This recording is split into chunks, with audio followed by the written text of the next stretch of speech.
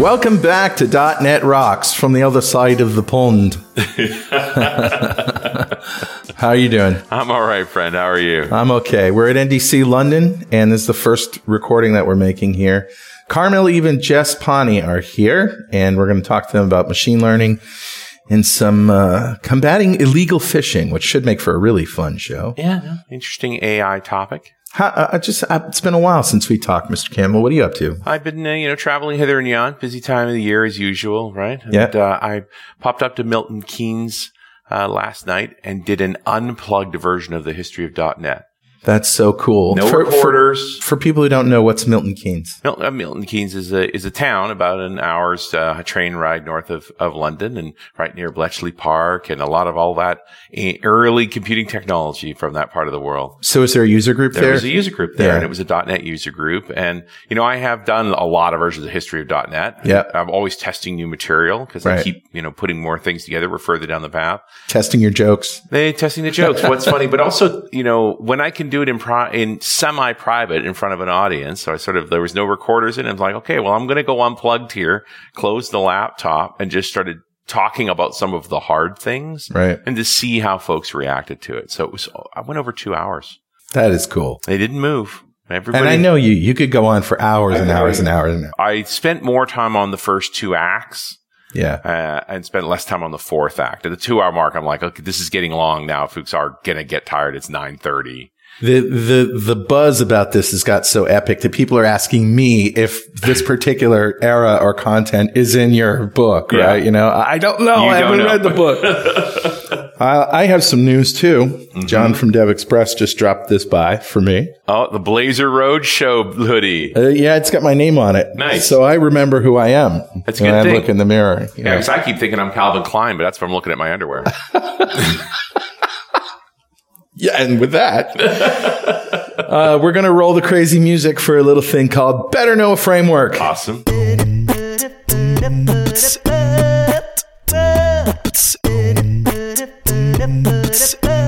All right, man. What do you got? Since we're talking about illegal fishing, I thought I'd highlight a gadget that allows for illegal fishing. I thought I was the toy boy. Like, what's going on here? This is the wireless Bluetooth sonar fish finder. Okay. 54 pounds at outdoorsyculture.com. And it looks like this little floating bubble, and you throw it out in the water, and then you hook up your iPhone to it or your Android phone, and it tells you where the fish are.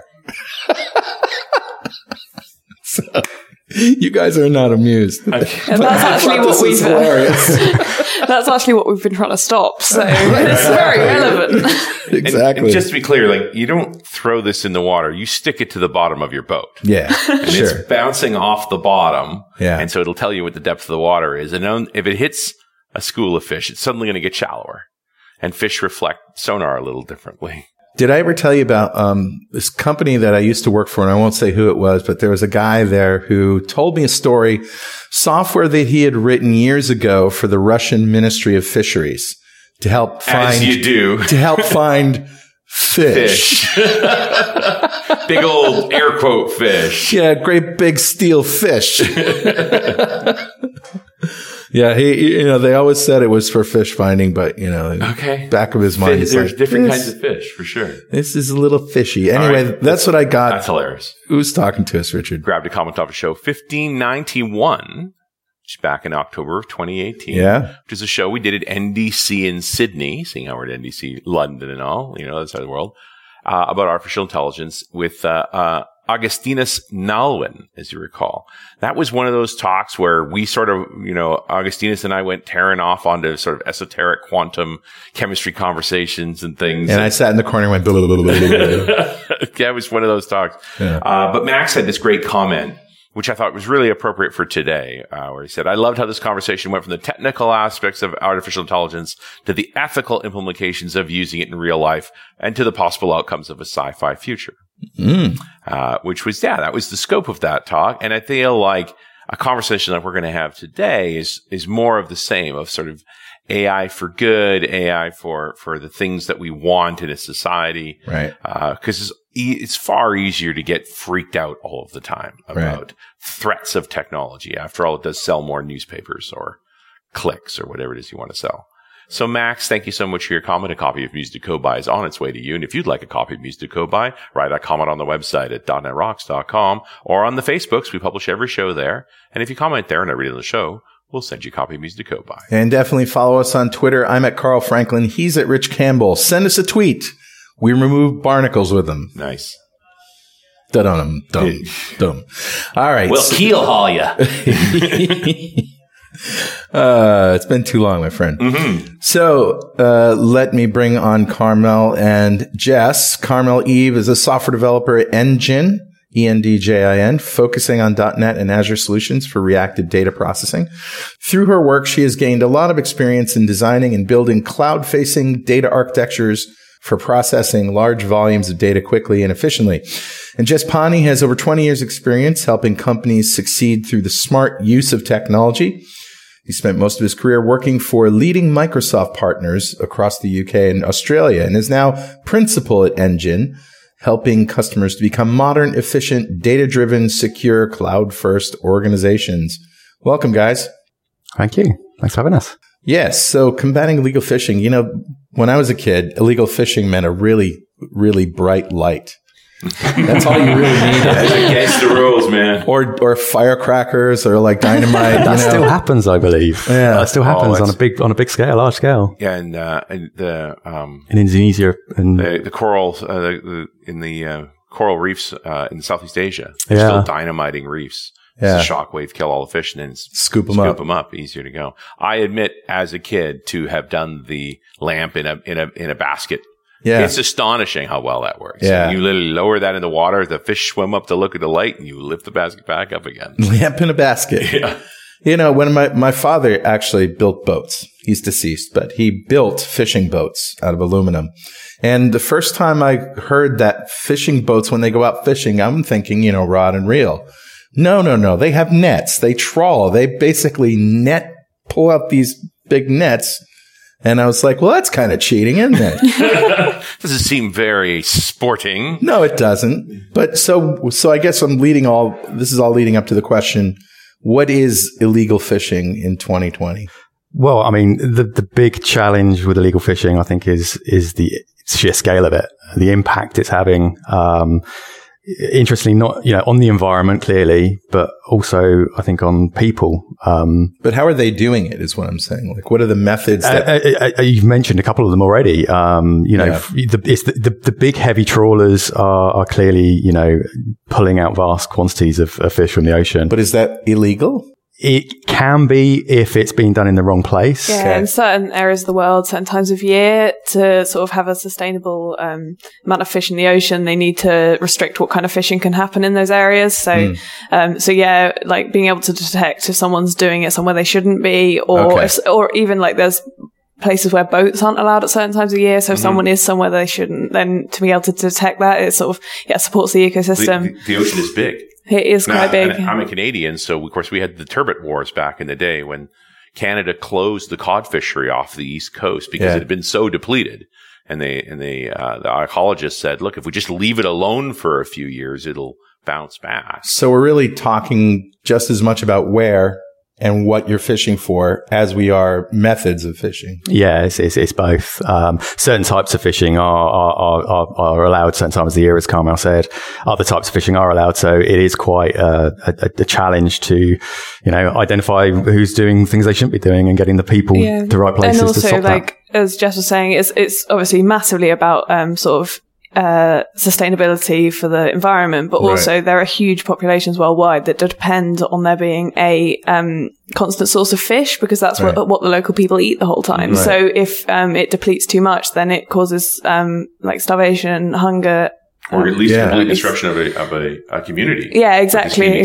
So it's about the environment and also about the people in these areas of the world. So it can actually be considered a form of warfare, actually. I mean, you're basically depleting a food supply of a population. And then there's the aspect of it as well where illegal fishing activities are quite tightly linked with other criminal activities, so human trafficking and that. So detecting illegal fishing and detecting these patterns in boats can actually lead to sort of, by extension, help with enforcement. Yeah. Wow. Interesting. Absolutely. So is this mostly about just being able to find boats in water where they shouldn't be? Yeah, it is. And also feeding that information to law enforcement, but also to the supply chain, so that people who are buying fish, in the markets, are buying them from sustainable sources, because often it's a bit, it's a bit opaque in terms of where fish is sourced. So getting that information into the buyer's hands as well as the law enforcement agencies. So I don't suppose you're out in boats with the little Bluetooth apps with No, it's fun. I didn't realize, but boats over a certain size have to broadcast regularly their position, information about who they are. Wow.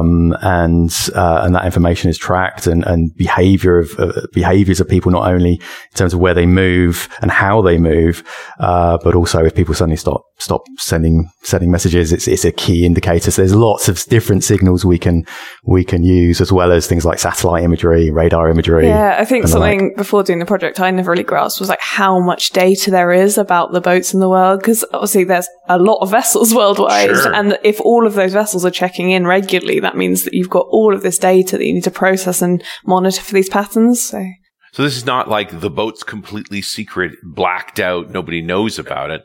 These are people operating boats that are sending legal signals, even if they're doing illegal things. Yeah, and there's certain things people do to try and cover their tracks, and it's trying to detect that as well, right. sort of. They're messing with the signals in some respect. Because if you stop signaling that, I got to think is like immediate Coast Guard warnings. Hey, maybe this this ship's in trouble, it's gone down, there might be people to rescue, and if you're doing something wrong, having a C-130 fly overhead to see if you're doing okay is exactly what you didn't want to have. But I can imagine, if there's a boat out there that's fishing illegally, they're going to try to be under the radar, quite literally. Yeah.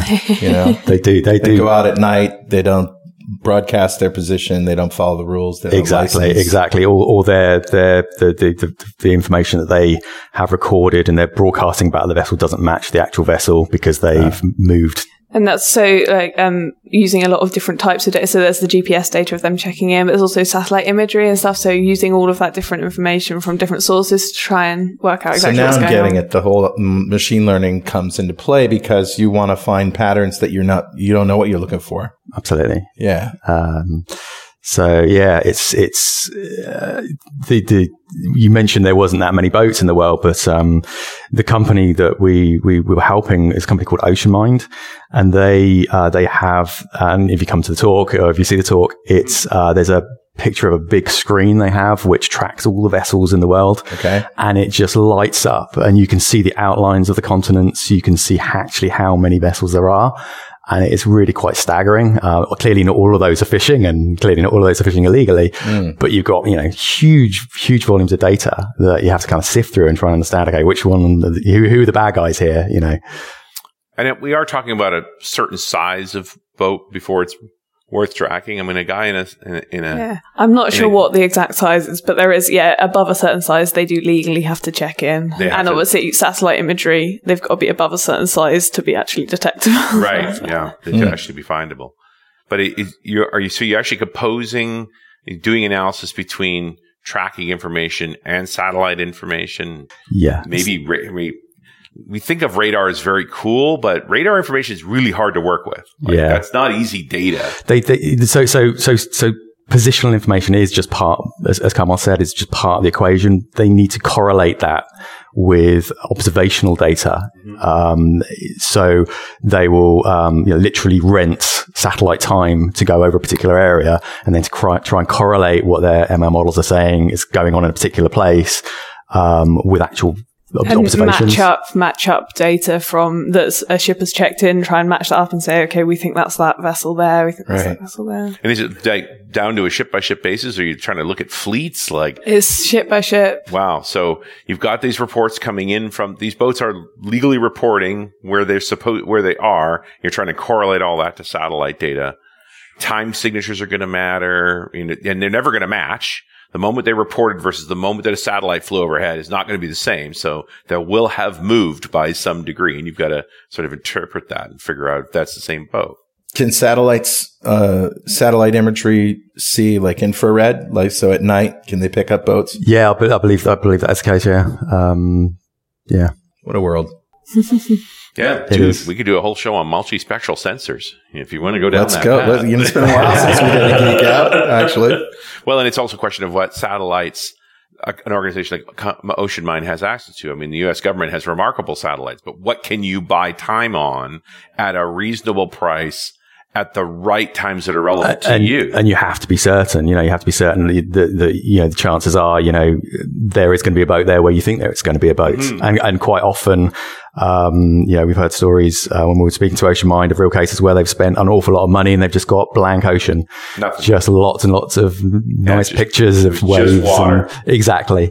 So it's a tricky one. But a lot of this is pretty straight up data analytics stuff so far, right? Where does the AI part come in? So predominantly the AI is to narrow down the where to look, essentially. So vessel tracks can give an awful lot away, a lot away in terms of what type of fishing is occurring and clearly where fishing is happening. So areas of the ocean where there are restrictions in terms of fishing. If you can track boats and you can track their positions and also their interactions, which is also quite important in terms of how boats interact with each other, you can. What does it mean to interact? So, for example, you might have trawlers out there literally 24 hours a day, and then you'll have a ship come alongside to offload the cargo, take that back to port, and they'll carry on fishing. So that is an indicator potentially of some fishing activity. Now, that may be perfectly legal, but if you see those behaviors in the ocean, that might suggest that something untoward's going on. Yeah, I guess irrespective of illegal fishing, it's can you identify legal fishing? Like actually see this is fishing behavior. Absolutely, yeah. The trawler's running a track and a factory ship taking a load.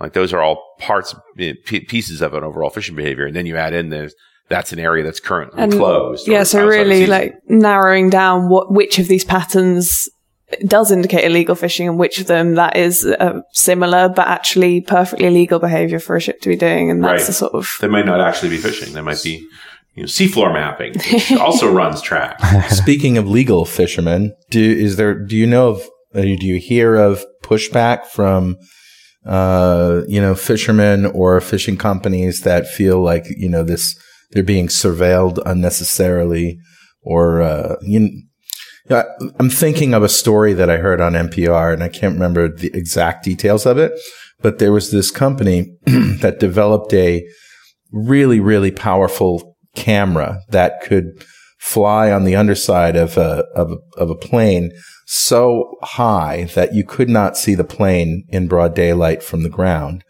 And it would be taking pictures of an entire city in such high resolution that at any point in time they could dial back, zoom in on a particular point and actually see cars and people. And they wouldn't be able to see faces and things. Obviously, you're high up, but they could certainly identify cars, and they could see where the cars were at a certain time, if a murder had taken place, whatever, where it came from and where it is at that point, and the police could go in and bust them. And there was this huge blowback from people who were like, oh my God, I can't, we have to stop this because we're being surveilled. Is there any, it's just a side question, but is there any blowback? It's a fascinating point, actually. Not that I've heard of. I mean, I think partly because, when you commission a satellite, it's expensive. So you go to places and target vessels that you're pretty confident something is going on in terms of a commercial aspect. Hopefully people don't get targeted because they're on a cruise liner and sunning themselves. But it's a fascinating point. And also I think there's a saying like sort of legal fishing companies, they have an interest in people not taking all the fish out of the water when they're trying to, Yeah, not that I know of, but... Yeah. And could it just be a methodology thing? Like that area is allowed to be line fish, but it's not allowed to be trawled? Yes. Mm-hmm. Yes. Yeah. Because they target different types of fish that different times of the year, or they're, blanket restrictions. Well, and with trawling, you basically pull anything out of the water. So it is really And then it's up to you to throw back what you're not supposed to have. Yeah. Although it's all dead anyway. You kill it. They cheat the system, Yeah, it is the scorched earth method. And you see those awful pictures of like, whales and sharks just like caught up in the trawling nets and that kind of avoiding that as much as possible, and especially in areas where the ecosystem's trying to rebuild, like it's really important. Yeah, there's a very strong argument against trawling, and we were a little off topic here. Bottom trawling as well, but even just the general broad netting approach. I was reading the pieces they're doing in the South Pacific now where you can line catch tuna with particular hooks so that it catches the sort of teenage tuna, not the breeding adults and not the babies, as opposed to when you net catch tuna swarms and so you catch them all, which, from a pound for pound perspective seems very efficient. It just actually destroys the crop. You get no more fish after that. So this project that you're working on, you get access to all this data, you throw it in the cloud. What cloud technologies are you using? Are you using Azure? Are you using Amazon? Azure, yeah. So we work mainly with Azure. Okay. We sort of built a architecture on Azure, which was sort of serverless and very trying to process all this large amounts of data very efficiently. So we used Data Lake and Azure Functions. And a data factory. So just combining services to try and produce an architecture which could like process this huge volume of data coming in quickly to get it into the system and then run the analysis over it. And time is of the essence here. Like, are you actually making calls to legal authorities while the illegal activity is still going on? Potentially. And I think the constraints, I mean, OceanMind have been doing this for a long time now. They built up a lot of smarts, doing a lot of research in this area, but they were constrained because they were running all their systems on premise, so they couldn't really scale. It was more of an overnight batch kind of approach. And so they wanted to get much more real time, which meant moving into the cloud. And is that just from a burst compute perspective or from it's just so much compute? It's so much compute. When you're thinking about detecting something like proximity, for example, you're comparing potentially, if you're not, depending on how you approach it, every vessel in the ocean with every other vessel in the ocean. And that's quite a tricky task. So from their point of view, it was, we want to do this fast. We want to get the information into people's hands more quickly because boats move and you want to get them closer to the act, I suppose. Right. But equally, as Carmel said, there are all these other things that are going on in the world that are really strongly associated with illegal fishing, like, human slavery, people trafficking, that's going on. And OceanMind what I love about OceanMind is they're really passionate about using their technology and this approach to solve all the problems. So it's very much, all right, we have something which works really well for illegal fishing, but how can we make it better, but also expand into other areas? Is this just an extension of their work, or is there actually a correlation between illegal fishing and human trafficking? Well, there is an association simply because a lot of people riding illegal boats potentially do everything illegal on boats. Exactly. We've stolen a bunch of kids we're going to sell into slavery. Let's throw a net over the side too. So I imagine, drug trafficking, obviously. Drug trafficking, human trafficking, any kind of trafficking, really. Absolutely. Yeah. Absolutely. Wow. It just seems foolish if you're doing that to also throw nets in the water, right? But if they were smart, they wouldn't be criminals. But I guess there's also, if you're trafficking drugs or people, there's also people who have to go and pick up the fish which has been caught illegally, and sure. If they're able to detect that, then there could be a huge correlation with other things they're not allowed to. Mm-hmm. Yeah. The other interesting one as well is they're looking at sort of illegal salvage. So people who are going over heritage sites and diving and potential sort of grave sites, pilfering. Exactly. That's another big problem. But I think it's a sort of everyone thinks it's all patterns. It's all patterns that if you can run sort of expand the analysis that you can run over the data, then these are all patterns which can be detected. Right. Yeah. Well, it's interesting to just think in terms of analyzing boat behavior from the satellite level, from a radar level, and saying that is a pattern that matches working underwater, or that matches trying to avoid authorities, or matches entering restricted fishing grounds. Yeah. They're all shapes of criminality, I guess. And guys, hold that thought right there while we pause for this very important message. My next one-day online Blazor workshop will be Monday, February 24th. Did you like .NET Conf, but you find yourself wanting some personal guidance as you write that killer Blazor app? Well, let me personally walk you through building a real-world PWA app in Blazor, complete with EF Core, API controllers, generic reusable components, SignalR for real-time collaboration, ASP.NET Core Identity for authentication and authorization, JavaScript interop, and user management, all using Visual Studio 2019 and .NET Core 3.1. And if you can't make it February 24th, you can download the screen video from a previous workshop and the materials, which will guide you step by step with screen captures and code that you can just cut and paste. What are you waiting for? Go to blazor.appvnext.com to register for the workshop or just the materials. And we're back. It's .NET Rocks. I'm Carl Franklin. That's my friend Richard Campbell. And that's Jess Panni and Carmel Eve. And we're talking about combating illegal phishing using machine learning with these guys. With the technology, and OceanMind is the company that you guys are currently doing this project for. My next question is, how effective has this program been? And is it measurably more effective than what was going on before? So originally, OceanMind, I mentioned earlier, were running systems on premise. Mm-hmm. They were constrained by, the amount of servers they could actually get in. And so their processing was very batch orientated. Mm-hmm.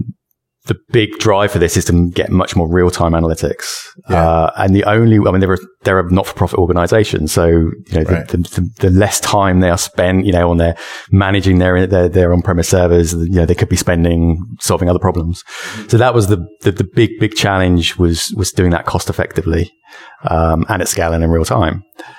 And the only way we could actually do that, when we first sort of sat down, we started running some of the numbers around some of the candidate services. It really didn't add up in terms of the performance they wanted out of the system by using big platforms, sort of IaaS, infrastructure as a service based compute, because the running a 44 node cluster. Yeah. So when we first started looking at the project, we looked at taking their existing system they had on premise and moving that into the cloud, but you're limited by the limitations of the existing system. Yeah. And also by the fact that, these VMs would have been running the whole time. So right. When we looked at it, it would have been very, prohibitively expensive. Wasn't going to save you any money by far. And were they using machine learning models already on premises? Yes. So they had already gone a long way down this fairly sophisticated path with their own gear. And you're really talking about a significant retooling of effort if you're not just going to shift their VMs into the cloud. But it also sounds like that because they weren't real time, how long did it take to run a batch? Were they able to keep up with it, or did they have to sample one a week and then? That's one of the problems is when you're running a lengthy overnight job, if it fails for whatever reason, you've only got so much time to catch up. But were they able to take a day's worth of data, run it overnight, and have an answer by the next day? That's what they had. Yeah. Right. That was their original system. And so the aim with us was sort of as and when the data arrived to be able to process that in close to real time and enable them to get this analysis done far quicker. So was the choice to use data lakes because you didn't want to spend any time munging the data and shaping the data before it goes into the system? You just want to keep dumping it in there from your various sources? Yeah, look, the challenge is we did some analysis of the different options, from using, as I say, sort of more standard sort of analytical platforms to cloud databases like Cosmos DB. And we were looking at going, this is, there's a better way. Yes, they're great products for certain types of problem, but really where the cost for OceanMind is it's feature engineering at scale continuously. A lot of it is how do we generate features which the machine learning models can consume, and that requires quite a lot of upfront sort of geospatial processing. And how can we do that efficiently and in a cost-effective way? As a not-for-profit, they have limited budget. So the way we ended up looking at it was, can we replicate or enable them to do this analysis using sort of cheap compute, cheap storage? So we ended up building quite a targeted system for their analysis. So we used Azure Data Lake, which is built in Azure Storage, quite a cheap storage option. It does enable a lot more security. So there's fine-grained security permissions, but as a service, it's quite cheap. And also a very appropriate name for what you're doing. Exactly. That was the main reason. Let's go fishing in the data lake. Illegal data lake fishing.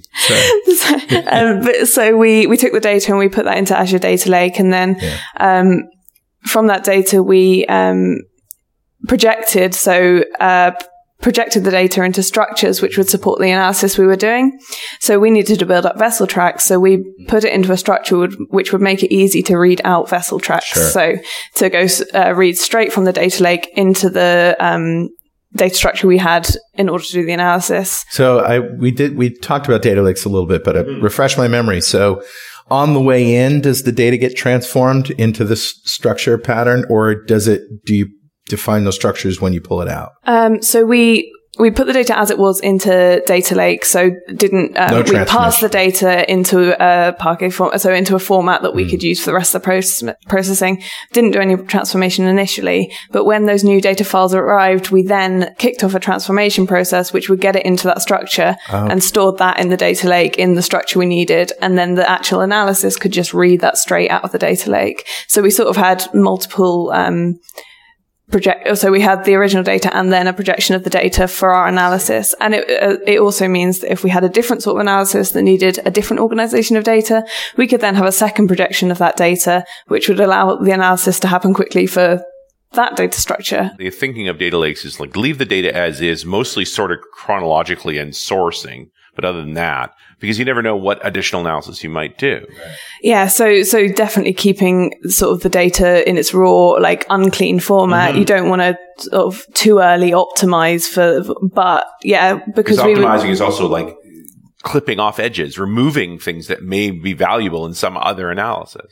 But yeah, so we ended up with possibly multiple projections of the data within Azure Data Lake, which for different types of analysis. And we could do that because Azure Data Lake is a relatively cheap storage option. It's essentially like multi-indexing the data, but without paying that premium price for multi-index storage. Right. And is there a lifetime for the data in the data lake? Like, do you guys have only so much space? Well, that's a really good question, because there was, the OceanMind have requirements to retain a lot of data. They want to be able to go back, quite significant periods of time, 10 years or so, if they, go back in time.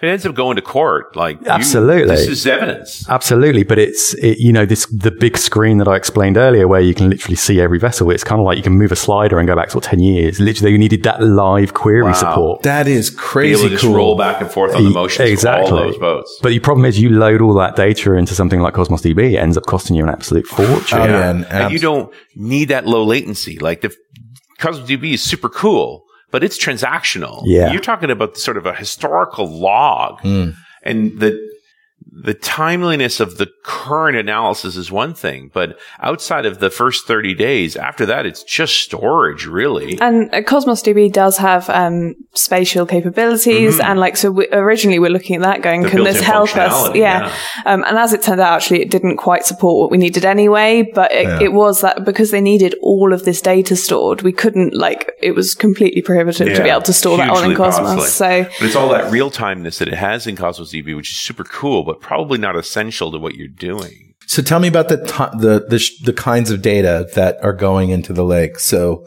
you said satellite images. So satellite images literally going in. Satellite images literally go in. We've got are they just a series of photographs? Yeah, they're just series. Yeah, essentially. Yeah, okay. Just literally photos. It's a lot of JPEGs. There's a lot of JPEGs. Vessel tracks that come in binary format that we need to parse quickly. Right. We actually ended up writing. So it comes in a format known as AIS, which is you can go and get that data if you want to and do some binary format. Yeah, it's a binary format, and the challenge for us was getting it parsed into a format that we can actually use. Yeah. Like JSON. And JSON. And we actually ended up writing our own AIS parser because the .NET parsers were pretty slow. Yeah. We spent quite a lot of time focusing on really low allocation compute. So we wrote a very low allocation AIS parser, which is actually open sourced. Let's have a look at AIS.NET. Yeah. And that's the problem with these types of large sort of IoT almost type workloads, these small optimizations actually add up when you're processing billions of messages. Oh yeah, I bet. And there you go. And you can't let it get behind. You have to increase the compute power to keep up with the data. Absolutely. And our challenge was getting the cost down. How can we not only process this data, but do it cost effectively? And that's where Azure Functions came in that Carmel mentioned, because we were like, can we run this on a consumption plan with 1.5 gig of memory limits? Can we stream that data in? Can we do it with all the constraints that provides? And that was a challenge, we had options that if we couldn't, we could have broken out and used more of a capacity based SKU, but, we really wanted to try and, get this down, and actually it worked really well. And, everything at the moment is running on just standard capacity, consumption plan. Consumption plan SKUs. Interesting when you think about a not-for-profit like this, where they don't make more money because they find more data. They're not that model that, well, we get busier because we're more profitable, so we have more money to spend on that. They're trying to stabilize their spend and get results. Absolutely. Yeah. And also, it's a great cause. They want to get as many results as possible. Yes. That's the drive. And trying to do that within a budget is, And you would hope more money would come in for them as they get more effective, but there's no guarantees on that. Being efficient with the money is super important here. Yeah. So, I'm just thinking about that vessel tracking problem. You've got the data, you've got your AS data set, which is what they've said they were doing. And then you have satellite images, which are really just a series of pictures. And so you're trying to match GPS coordinates that they're feeding against the GPS coordinates of these images, which are going to be some standard of error. But even pull out the bad actor here. Given this data is all correct, it's still not going to match.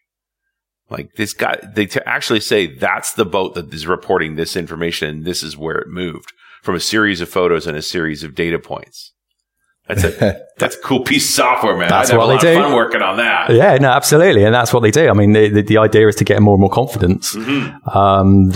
Are you doing like a track fitting, like based on these sets of coordinates over time, it looks like they move like that. Yeah. And then we compare these images, line up their locations and see some dot moving on it. So does it move the same way? A lot of the analysis we were doing was on vessel tracks. And so taking a series of data points and sort of using interpolation to build up along vessel track. So overall, where has that vessel been in the last? But this is where the smarts come into it, is that they got some smart people who've been doing this, building models for a long, long time. Right.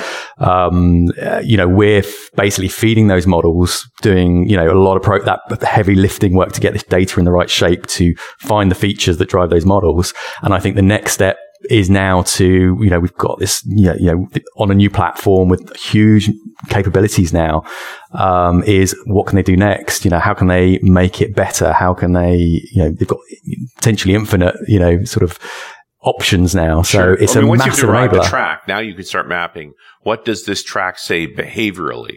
This is a trawling behavior. This is a piracy behavior. But do you know that stuff, or does the machine learning figure it out? Machine learning figures that out. Yeah. So we work out the things like, where vessels are, obviously. And you work that out from both the data and the images. The feature engineering stage is primarily based on vessel tracks.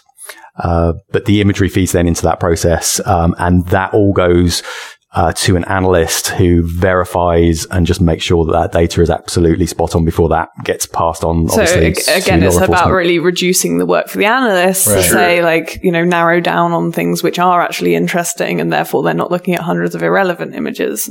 Right, and burning themselves out on that. Absolutely. So in terms of the images, do you do any processing on them to try to correlate positions as it goes into the data lake, or is that something that's just there for reference? That's predominantly there for reference, but there are opportunities to use that data for much better things and analyze them. Exactly, and that's the purpose of the project, is to enable those sorts of that type of analysis, which they could not do on premise because they simply just didn't have they've got the smarts behind it in terms of building the model, but they just don't have the actual raw compute to be able to do that level of analysis. So the ML doesn't necessarily say, I see this ship is broadcasting this location at this time.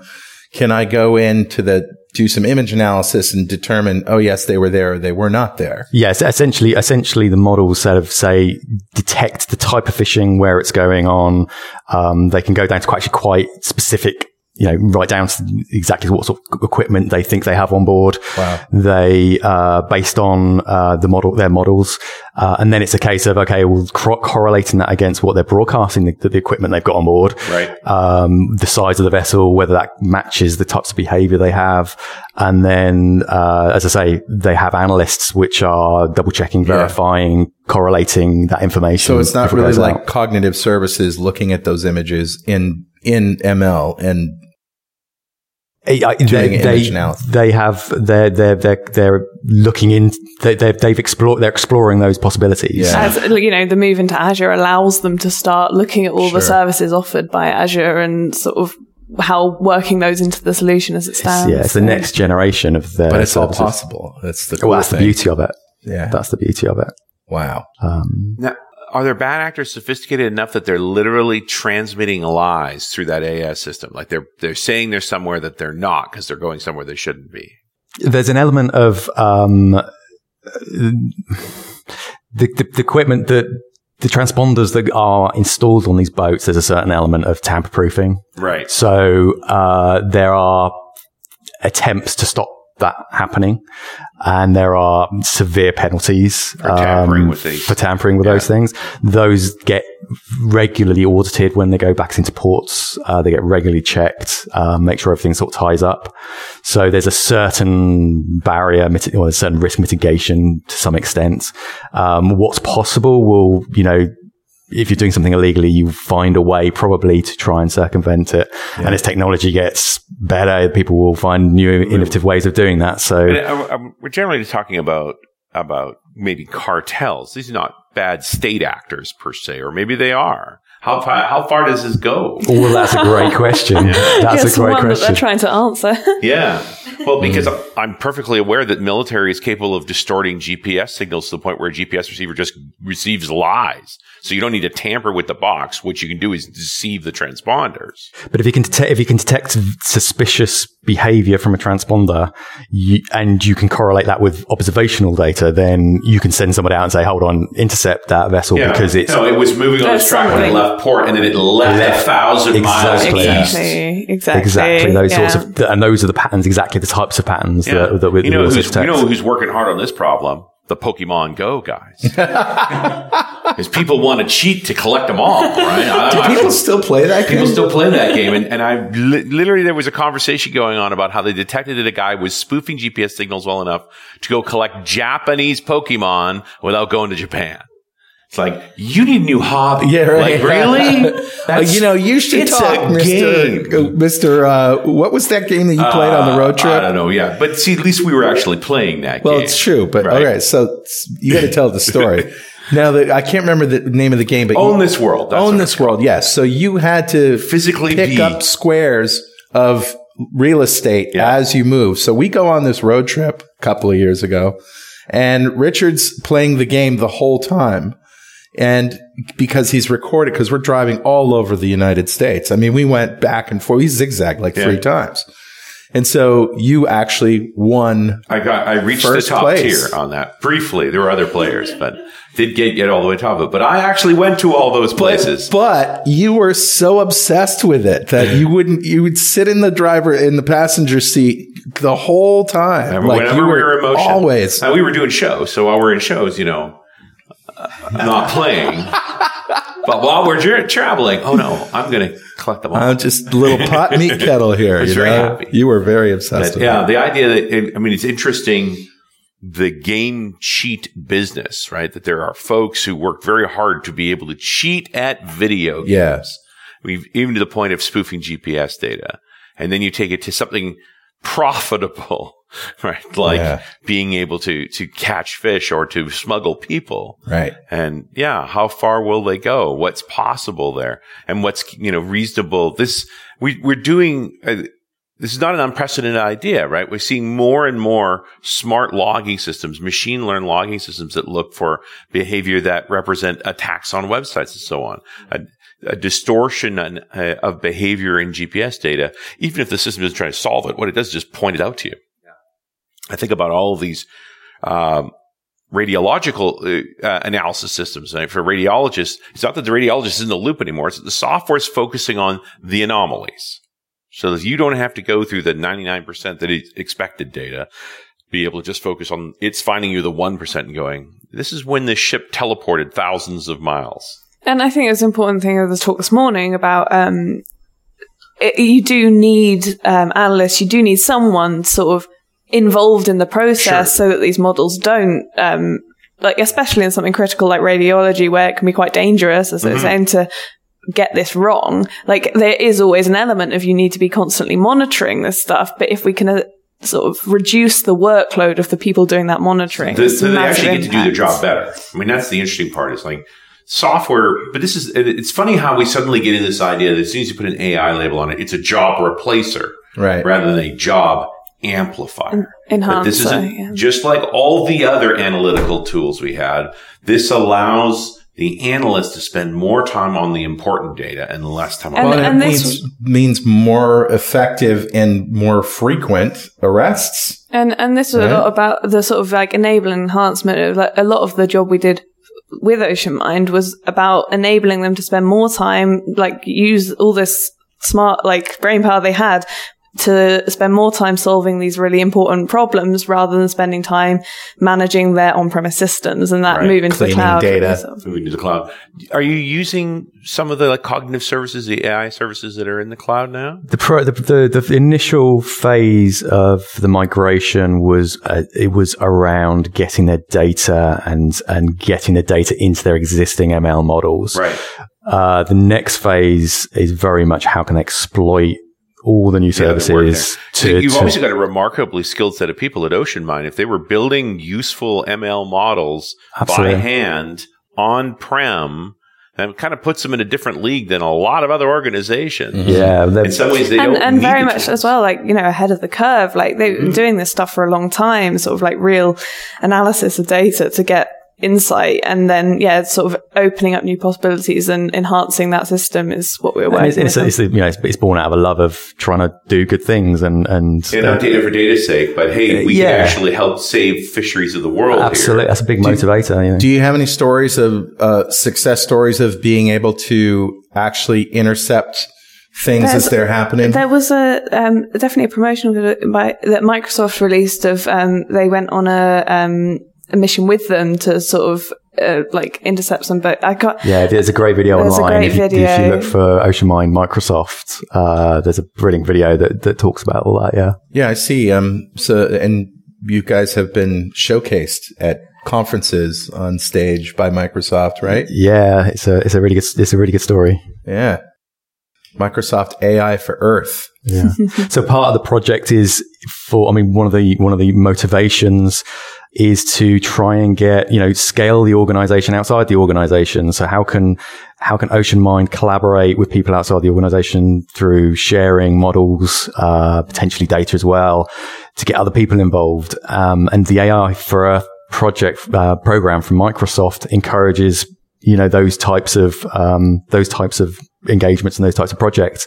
So the other part of the engagement was exposing some of their core models through APIs for other people to consume, and that was another interesting element of the project, which we haven't talked about so far, which is to have they take their existing on-prem models, run them in the cloud efficiently, but expose them through APIs so that they can control who has access, control people consuming too much of their services and taking it away from their core business. All those kind of controls they needed to put in place, and that was a key element of the Microsoft involvement, was to help that story. And once you get into Azure, you have all that API governance and things like that. Stuff is built in for you. You don't have to roll your own. Absolutely, which is further and further away from their core mission, right? Like the fact that they can that's just a service you switch on and configure, and then that's covering all of that responsibility they have. Absolutely, that's really useful. And thinking a little more broadly as a whole, I mean, it's actually a great move to the cloud story. As well as this, hey, did you know we can use machine learning to do something this specific. Yeah, right. Very, very particular use case, without a doubt. Very cool. So I guess the next phase is going to be a lot of fun for you guys, right? The analytics and things. That it's a constant evolution. It's looking for the opportunities and seeing where we can, help them and where OceanMind want to go in terms of their focus. And because it's not just fishing.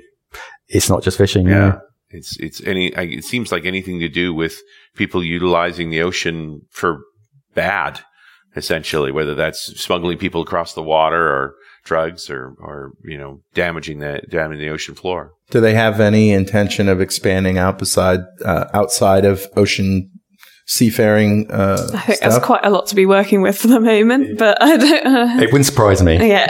They're 60% of the surface of the globe. You want to take on the other 42? There's lots to track on land as well. Yeah, that's true. And probably a little bit more difficult to work with data that you can gather on land than on sea because of regulation. It's not as regulated, yeah. Well, this is very cool, guys. Is there anything that we forgot to talk about or anything that we missed? not for me. No, I think we covered everything. Covered it? Yeah. Great. Well, Carmel, Jess, thank you very much for talking to us. This is fascinating stuff. Thank you. Thanks for having us. All right. We'll see you next time on .NET Rocks.